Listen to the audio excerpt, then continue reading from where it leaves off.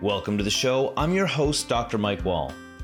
Well, today we dive into the world of a remarkable individual whose work embodies the essence of cultural preservation and culinary storytelling. And that's my friend, Lori MacCarthy.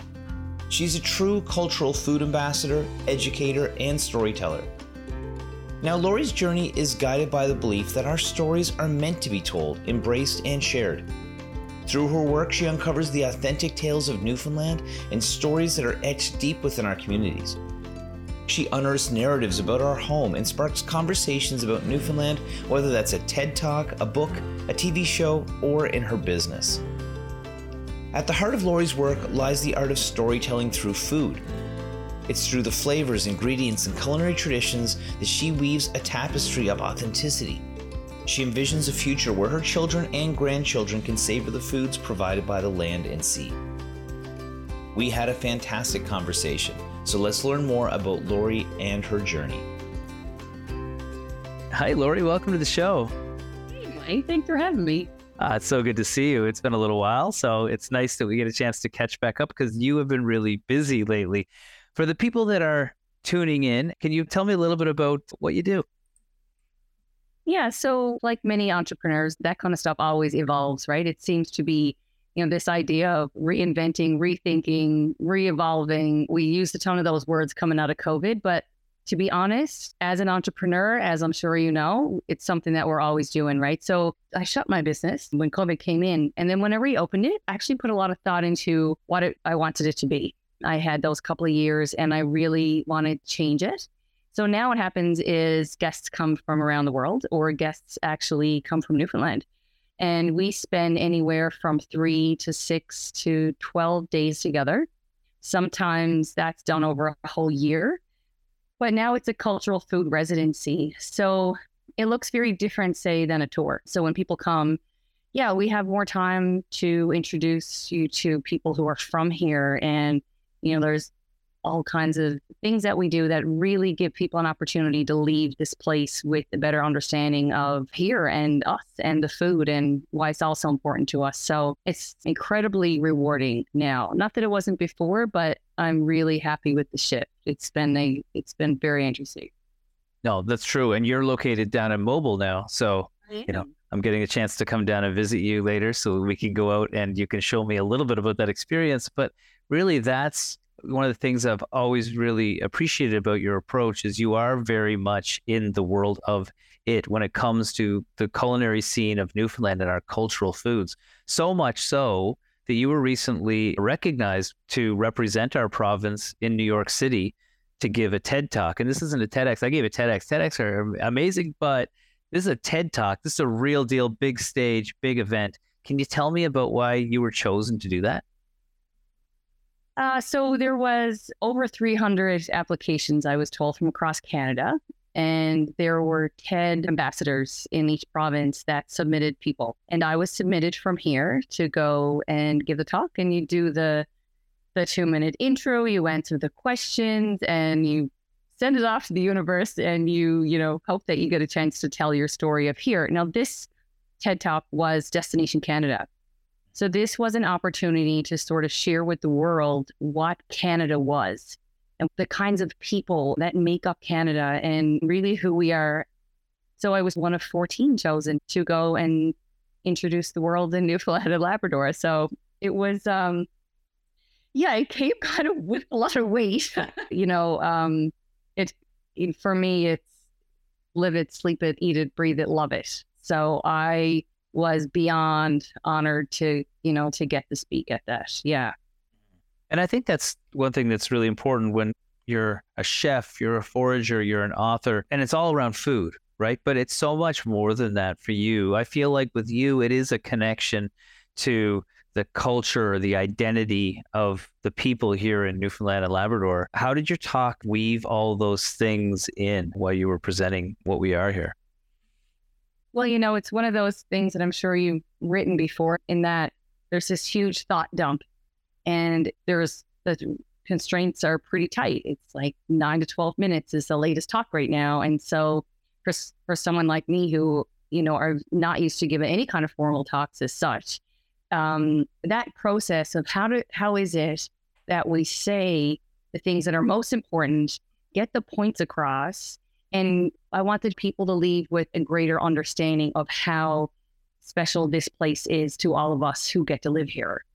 So it was really from the heart, and to the people who have helped me learn to fall in love with this place. And yeah, that was really intentional. Like, I just was writing something else just the other day and speaking about, people say, yeah, well, you were born into this. I'm like, well, I was, in that I was born into here, but I also, and we grew up in the era of the collapse of the cod fishery, and we were told stories at that time. And like I say in the TED Talk, it was really a time when many of us were told that there was nothing here left for you as a young person and to go away to make a better life.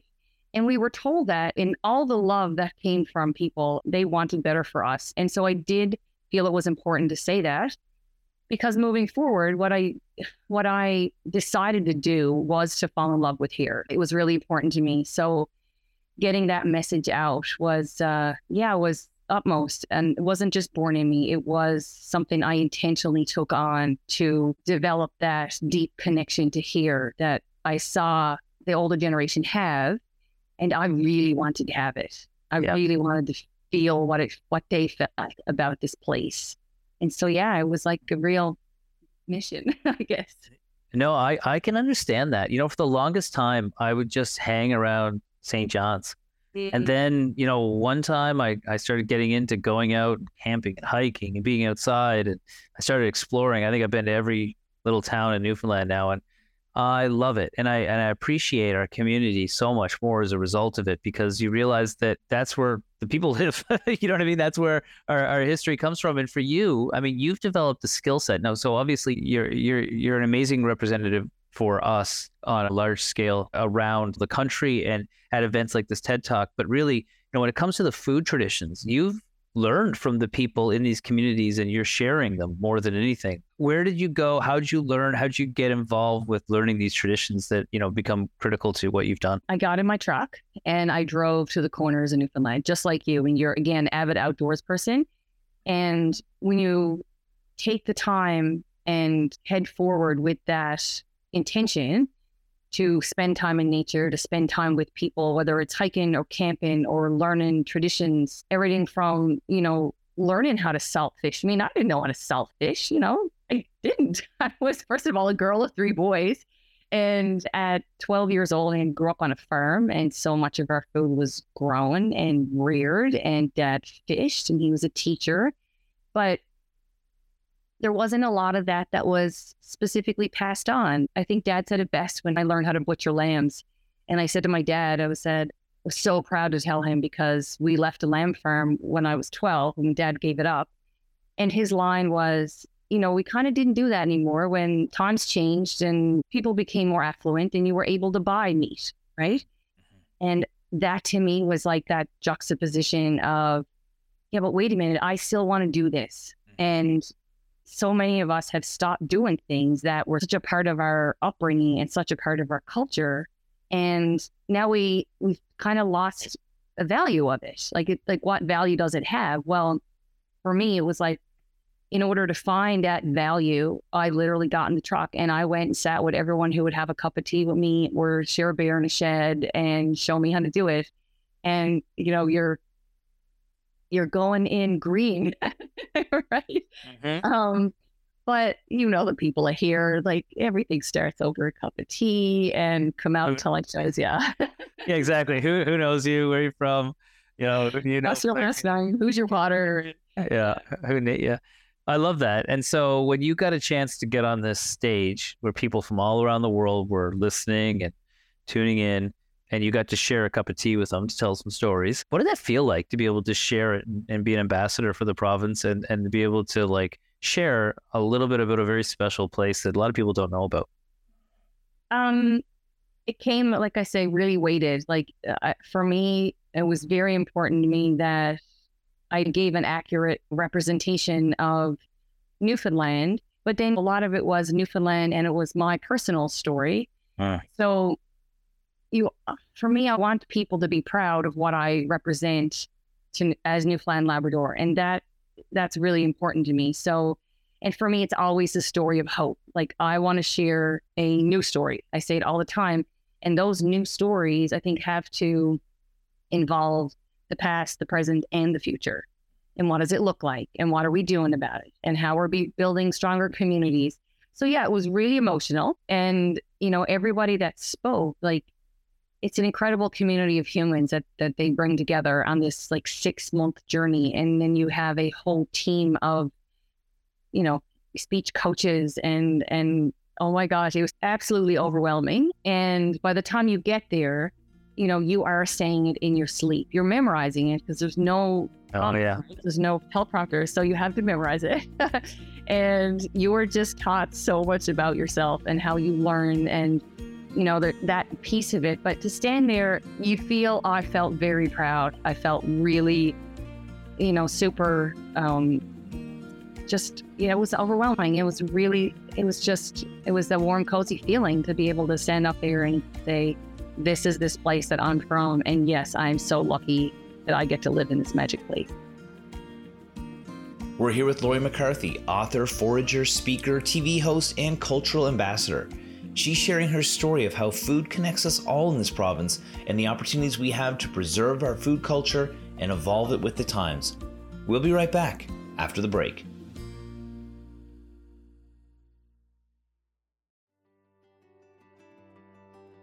Welcome back. We're here with Lori MacCarthy, author, forager, speaker, TV host, and cultural ambassador. She's sharing her story of how food connects us all in the province and what opportunities we have to preserve our food culture and evolve it with the times. Let's get back to the interview. One of the things that I have on my coffee table at home, which I love, is your book, Food Culture Place. And I love the title of that book too, because it does really summarize your philosophy towards things. It talks about the connections between the seasons and the foods in Newfoundland. Why is a seasonal approach to eating something that is important to us, or at least in our traditions? Certain foods of here, and I guess it's the same for everywhere, but it seems, if you're in New York or you're in California, you go to the markets and it just feels like everything's in season all the time, right? Here, and I grew up really close to the land, and there was hunting season, and there was berry picking season, and there was fishing season. And so we really grew up knowing that, well, you get fish now, and then if you want fish later, you have to salt the fish because, pop into the store to get fresh cod wasn't that common of a thing. If you wanted moose in July, well, you had to get moose in October, and then you had to figure out what to do with it so it would last till July. I mean, things like capelin, right? Capelin comes for a week, 2 weeks of the year. You get it, you better learn what to do with it. When you're freezing it, are you smoking it, are you salting it, are you corning it? So I think that for Marcia and I co-authored the book with Marcia Tulk. She did all the beautiful photography. It was about capturing an actual, a timeline of what it looks like to eat through the seasons, because we still do eat really close to the seasons here for a lot of people, So, and the more you learn about the foods of here, the more you realize how easy it is to kind of incorporate all these foods into your own food system in your house over the year. Mm-hmm. Yeah, that makes perfect sense. For anybody, if you were to give me the Coles Notes version on your book itself, I'm not going to do it justice if I try and describe it, but tell me a little bit about that and where people can find that if they're intrigued by it. Marcia and I really wanted the book, again, to tell a story of the seasons in Newfoundland and how we learned what to do with what throughout the seasons. So Marcia's super skilled cook and into smoking and curing and making moose pastrami. So we really wanted to take the ingredients of here and show them in a light that was the past, the present, and the future. So yes, there's bottled rabbit, but then there's also rabbit ravioli, right? And the rabbit ravioli shows up and later in another season when you get to actually enjoy it because it's been bottled. So it was important to us to show in the month of October, the rabbits get caught. And then you bottle them, and then they're showing up later. So we thought that was a really fun approach. I love that. I love that. Yeah. And, that's a big part of it is preserving and preparing foods for, enjoyment later on. What are some of the techniques that are most commonly used here in Newfoundland? You mentioned salting, we know salt and cod and things like that. And you said some bottling and stuff like that. Maybe you can walk me through some of the key ways. Yes. I mean, traditionally, we didn't do things like air dry moose or seal or pork or any of that stuff, really. I can't find any history of really air drying food. So one of the things that we were really passionate about putting in the book was things that we were doing today that weren't done before. So that is a collection of things like, Marcia makes a moose mortadella, and she does these cod boudin blanc fish cakes that are vacuum packed, and we take on the road with us and we're camping. And so it's a real collection of things that you might not have thought to do with the ingredients of here. So yes, it's the cultural food of here, but it's also a way that we can put it on the table today, and maybe a way that we can eat it that wasn't previously thought about before. So we're really challenging some of the ideas around what can be done with a particular ingredient. And that was really fun and creative. And whether we were picking periwinkles and playing with scallops, and so sort of that idea of, yes, we know we can do this with it. Well, what can we do with it if we incorporate flavors from the land? And yeah, so it was a really, it was really a way to show it in a different light, we hope. And there's lots of traditional stuff in there too. Well, you know what else I really like about the book too is that I know Marcia as well. Obviously, she's put her personal touch in how she did the photography of it, but also the personal narrative. You know what I mean? Like having your perspective as authors and creative people, that was really important to that. Why was it important for you to just not make a cookbook of Newfoundland things, or even if they're introducing new ideas? Why was it important to have your story weaved into that? I think, it's best described by, we wanted to show a human connection to food. We both did. We wanted to show that there was a passing on of knowledge. So many of the photographs in the book are from Marcia's family growing up on the West Coast, like the generation, her grandfather's generation, her father's generation. And especially one of the pieces where she speaks about salmon fishing and what that was like, or the lobster canning on the West Coast. And so it was really important for us to give value to the practices and the industries and how it kind of came to be. And that personal narrative for us, we wanted people to be able to connect to it, connect to the photographs, right? Like we often hear people say, and it's like one of the best compliments, they're like, yeah, it lives on my coffee table. And when people come over, they'll pick it up and it sparks everyone's conversation. And that is one of the things that I can honestly say, I don't know if we intentionally did, but after it became such a conversation piece we hear all the time. And that to me is the most important thing almost of the whole book, that it is inviting conversations between generations, bringing people together, taking the time to bring up memories of the stuff that you did and how you grew up. And that is exactly how we keep all this alive. We keep talking about it. We keep doing it and cooking it and eating it and having fires and, and collecting capelin and hunting moose. And so, yeah, it was, it's the best stories we hear when we run into people and they're like, oh, so-and-so came home from Toronto and we sat and talked all about blah, blah, blah. And I'm like, yes. We're here with Lori MacCarthy, author, forager, speaker, TV host, and cultural ambassador. She's sharing her story of how food connects us all in this province and the opportunities we have to preserve our food culture and evolve it with the times. We'll be right back after the break.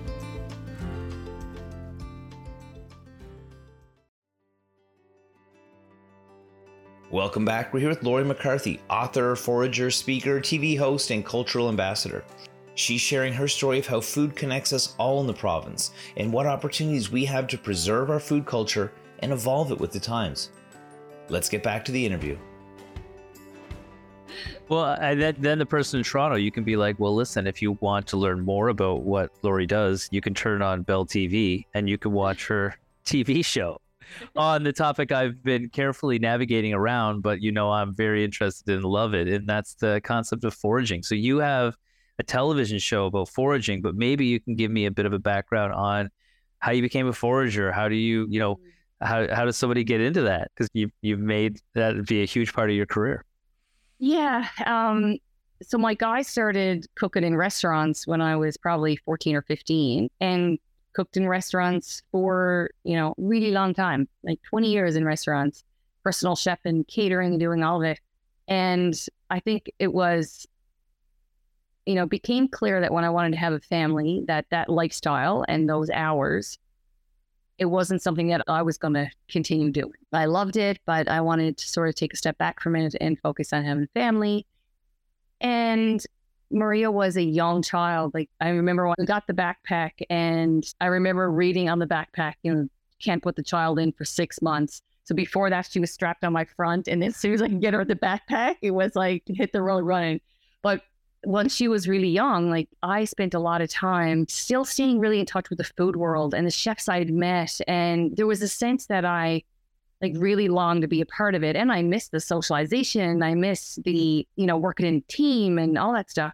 So I was falling in love with the industry sort of globally from the couch, from magazines and chef shows. And to say the least, there was a rise of foraging globally in chefs, from Denmark to Sweden to Ireland to all these places where I was looking at chefs who were taken from the land and putting it on the plates in a way that people could experience it in a different light. And so I started learning to forage. I'm like, we have this amazing landscape. We have this beautiful, untouched landscape that, as long as we pick from it and harvest from it sustainably and carefully with great care and respect, we can put this on plates so people from around the world can get an idea of the gamut of what can come from the land. And that became just like this addictive challenge to me. I would speak to chefs who were coming here from all around the world to work here, and they would show me a plant on their phone and like, they're from Germany and do you know this plant? And I would say, yes, I know lots of that plant. Can you eat it? And they would say, yes. Can you get it? And I was like, yes. So there was wicked. So there became this incredible excitement, this collaborative learning process. And then I would bring them something from here that I knew we could eat. I didn't know what to do with it, but they would then take it and learn what to do with it. And it was just it was this beautiful passing of knowledge back and forth that made the plants of here with global applications. And Anyway, it was just crazy fun. And that's how I got into it. And I started collecting it and putting it on plates in restaurants. Yeah, I love that. And then you got recognized for your ability to teach and share that because, foraging, you have to be careful. Some people don't know what they're picking, and you got to be careful with that. And people may not realize that you've done a television show. So of all your episodes, and I've seen them all, I binge watched them when it first came out. I loved it. And what was your favorite one? What was your favorite place to go? Because you went to different spots each time and cooked different things. What was your favorite view? I kind of laid out the shows, based on the honeypot of whatever was growing in that place.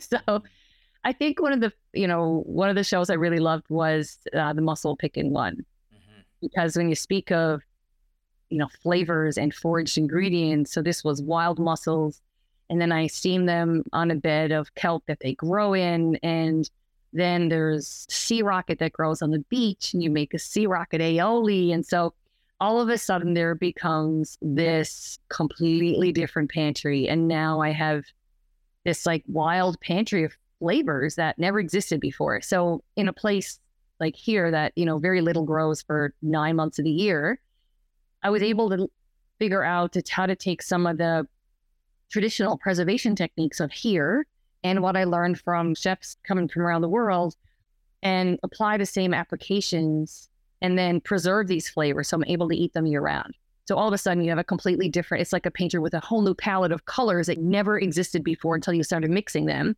But for me, this was an incredible pantry, like a wild pantry. Like yesterday, I was out picking spruce tips, and they are beautiful and bright and vibrant right now. And we've had this cold spring, so they haven't rushed out. And I brought them home, and I mixed them with salt and some with sugar. And now I have rimmer for my cocktails and flavors that I can put on rabbit and game. And so it is super exciting. So it was just this crazy curiosity to what can I find? What can I eat? How can I identify it? Yeah. And then, of course, how do I pass it on? Because there's no point in holding it on. The point of all this is to make sure it gets passed on. Mm-hmm. That's a really entertaining way to do it, because I think that what you do with that visual medium, you talk about speeches and if slides or visuals there, of course, and you had your book, but this is an opportunity for you to be able to speak, have the visual, and do what you love all at one time. And it's like a really great form of education. I'm thinking from a health perspective right now, obviously being a health radio show, we're talking about foods that are natural as can be. We're talking about being out in nature. Was there a sort of a vein of health that sort of runs through the stuff that you did and that you do? Oh my gosh, absolutely. For another time, you and I can sit around and have lots of conversations about our food systems and our diets, and but the ability to be able to still hunt and forage and harvest properly from my backyard, within 2 hours of my physical location, I can get enough food to take a lot of meals out of the industrial food chain. And to be honest, I don't really talk about that much, but it is so important to me from a health perspective. We won't go there in terms of industrially raised animals, but we have the ability, and this doesn't work in every ecosystem. And I think that's always really important to say. It's not that I think that we can all eat like this globally, because we know we can't, right? I can't eat like this if I lived in Toronto. Mm-hmm. I can't eat like this if I lived in lots of places. So you always have to take into account the ecosystem that you're in.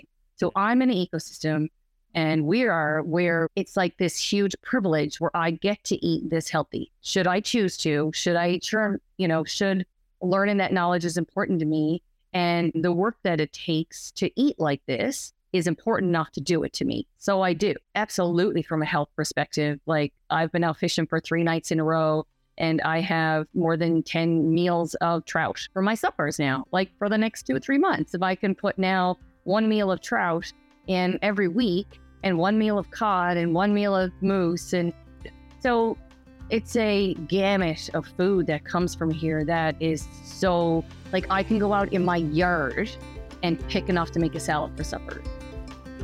We're here with Lori MacCarthy, author, forager, speaker, TV host, and cultural ambassador. She's sharing her story of how food connects us all in this province and the opportunities we have to preserve our food culture and evolve it with the times. We'll be right back after the break.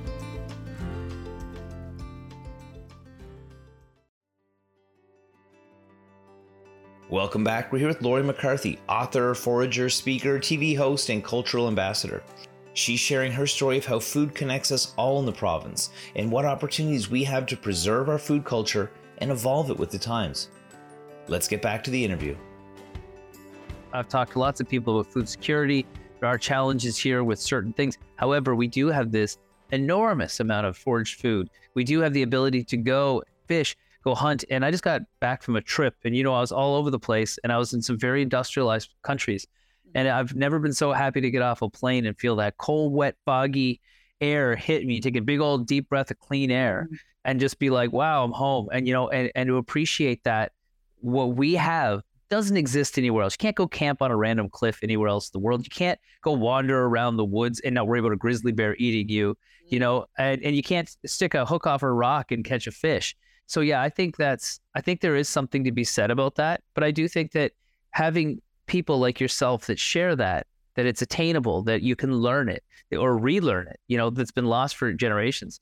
So I guess, what would you encourage people when it comes to tapping into, especially if they're from Newfoundland, that sort of traditional way of looking at food and maybe embracing some of those habits, even on a small scale?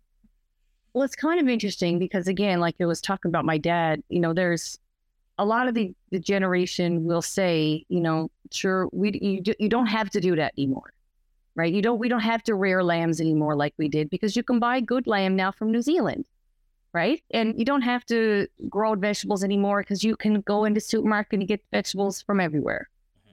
So yes, you can, and we can do all that. And here, close to the city of St. John's or close to the city of Warnbrook or in major cities, we can. But we all know what happens in rural Newfoundland. We know what happens in rural Labrador. We know that accessibility to food and that food insecurity is a very big piece of living on this island and in Labrador and remote, right? So when we look at the cost of putting healthy food on our table, and you look at replacing, like, what is it, $7.99 a pound for asparagus? I could pick enough dandelion in this 1 month to put a green on my plate twice a week for a whole year, no problem. Now, again comes the desire to want to start to do it, but there are some great books out there. There are some great people out there, people like Sean Dawson, people like Dan Rubin, showing people how to grow something simple as growing potatoes in last year's winter tires that are packed full of dirt. I mean, we can come up with all the barriers to this, and we all can, and the weather and this, but it's start small. I mean, you already know 5 plants that you can eat from your lawn. Mm-hmm. Yeah. So it starts small and talk to people. Well, I'm doing a bit of an experiment this summer. I think I showed you a picture before we started about the garden. Those logs that came from felled trees. So that's, had to pay to get the wood cut, but made that garden there. And I'm trying to see how much money I'd save, because obviously I eat healthy. It's expensive. It's very expensive for a lot of people. And that's one of the things that I struggle with in the show, is trying to address those socioeconomic challenges that a lot of people have. I'm seeing how much cheaper it is to grow it myself, while I'm also getting a bit of selectivity in a way that I've never exercised. Now, am I scared about growing stuff this summer? Yeah. I had Nathan Gidge on recently, who's from Kingfisher Farms. He's helping me navigate this process. I'm going to share that story, but I'm also really excited to see what we can do. And I know from our conversations in the past, once you know what to do, then there's unlimited things around. So if I was listening to this, maybe you've definitely got me excited about things. Somebody else listening, they're excited. What resources would you point them to start to learn more about foraging and the foods we have in our province? I mean, Peter Scott has written a good book on edible Newfoundland. Sean Dawson's written a great book on edible wild plants in Newfoundland. Ross Travers speaks of growing small. Like this winter, it was Christmas Eve, I hauled 15 pounds of carrots out of my garden, and that was carrots for January, February, March for me. Wow. Cool. So resources like that. There's the Food Producers Forum. The library puts off workshops. It is in our communities. It is happening. It is happening in little tiny communities. Everyone from beekeepers and people who are working on the Labrador freezer projects with Food First. And there is endless ways. And it's just, maybe it's branching out of your familiar. Maybe it's starting to go to some of these forums and listening to people who are living like this and eating like this. And it's not to say that you're going to replace your whole freezer or your whole fridge, but maybe you will actually be surprised, like you are, at how enjoyable the whole process is. Yeah. And it all comes back to, like you said, the people that you meet in your community, and you build slowly this community of people. It's not, how am I going to do it? I say it's always, who am I going to find? So it's not the how, it's the who, right? Just find the who do I need to bring together to learn the stuff I need to learn. I agree completely. No, that's great. And, if somebody wants to learn from you, I'd be remiss if I didn't get you to share your details about how they can reach out to you and your business to learn more and maybe spend some time learning from you. Yeah, so the residency program runs year round now. So whether you're learning to make sausages or we're berry picking, I'm foraging all season and learning to bottle and salt fish and all that stuff. So the residency program, you can find me in Food Culture Place on Instagram, Lori at Food Culture Place, foodcultureplace.ca. So And I have such a amazing community of people that I call on to jump in, whether it's Alex Blagden, she's a Shaw now, Alex, and she runs the Aller Cottage, and she teaches foraging classes and lessons and cooking. And, Tina White runs a company now, Nature Minded. She does foraging. And so there's just an amazing community out there. I mean, the Homesteaders Facebook page. So there's a whole world, and it's just like dive in. I love how I try and ask you about your business and you promote other people. That's just so you, and that's what's so lovely about you, and which is so good because you do want to share your information with people. I'm going to brag for you as well. You know, you want a great gift. People go check out the book, Food Culture Place. It's amazing. And see Lori in action in her element. Be sure to tune into Bell 5 and check out East Coast Forager. It's a great show. And also you were on our television show as well. So, you know, you're out and about and you're helping people and you're sharing your knowledge. So thank you so much for joining me today. Well, thanks, Mike, for having me. It's a pleasure. Anytime. Thank you to Lori for joining us today. I loved our conversation, and we learned all about her journey as an entrepreneur and the evolution of her culinary ventures, particularly her shift towards cultural food residencies. Now, because of Lori's recent accomplishments, she was chosen to give a TED Talk in New York City as an ambassador for the province. During her talk, she shared stories and experiences that allowed her to share the things that make Newfoundland and Labrador special. Now, when it comes to her art, she expressed how foraging not only provides a diverse palette of flavors, but also promotes a closer connection to nature and healthier eating habits. Lori emphasized the importance of sustainability and respect for the land when foraging. And so for those of you that are looking for a great gift, I'd highly recommend checking out her book, Food Culture Place. I have this book, and it captures the essence of eating with the seasons and preserving food in a way that maintains a connection to the past, but also builds a sustainable future. Lori has a strong commitment to preserving these culinary traditions, and to learn more about her work, you can visit her Instagram page at Food Culture Place or her website foodcultureplace.com, and be sure to check out her new TV show on Bell 5 TV1 called East Coast Forager. Well, thank you for tuning in. I'm your host, Dr. Mike Wall. We'll see you back here next week for another episode of The Wall Show on your VOCM.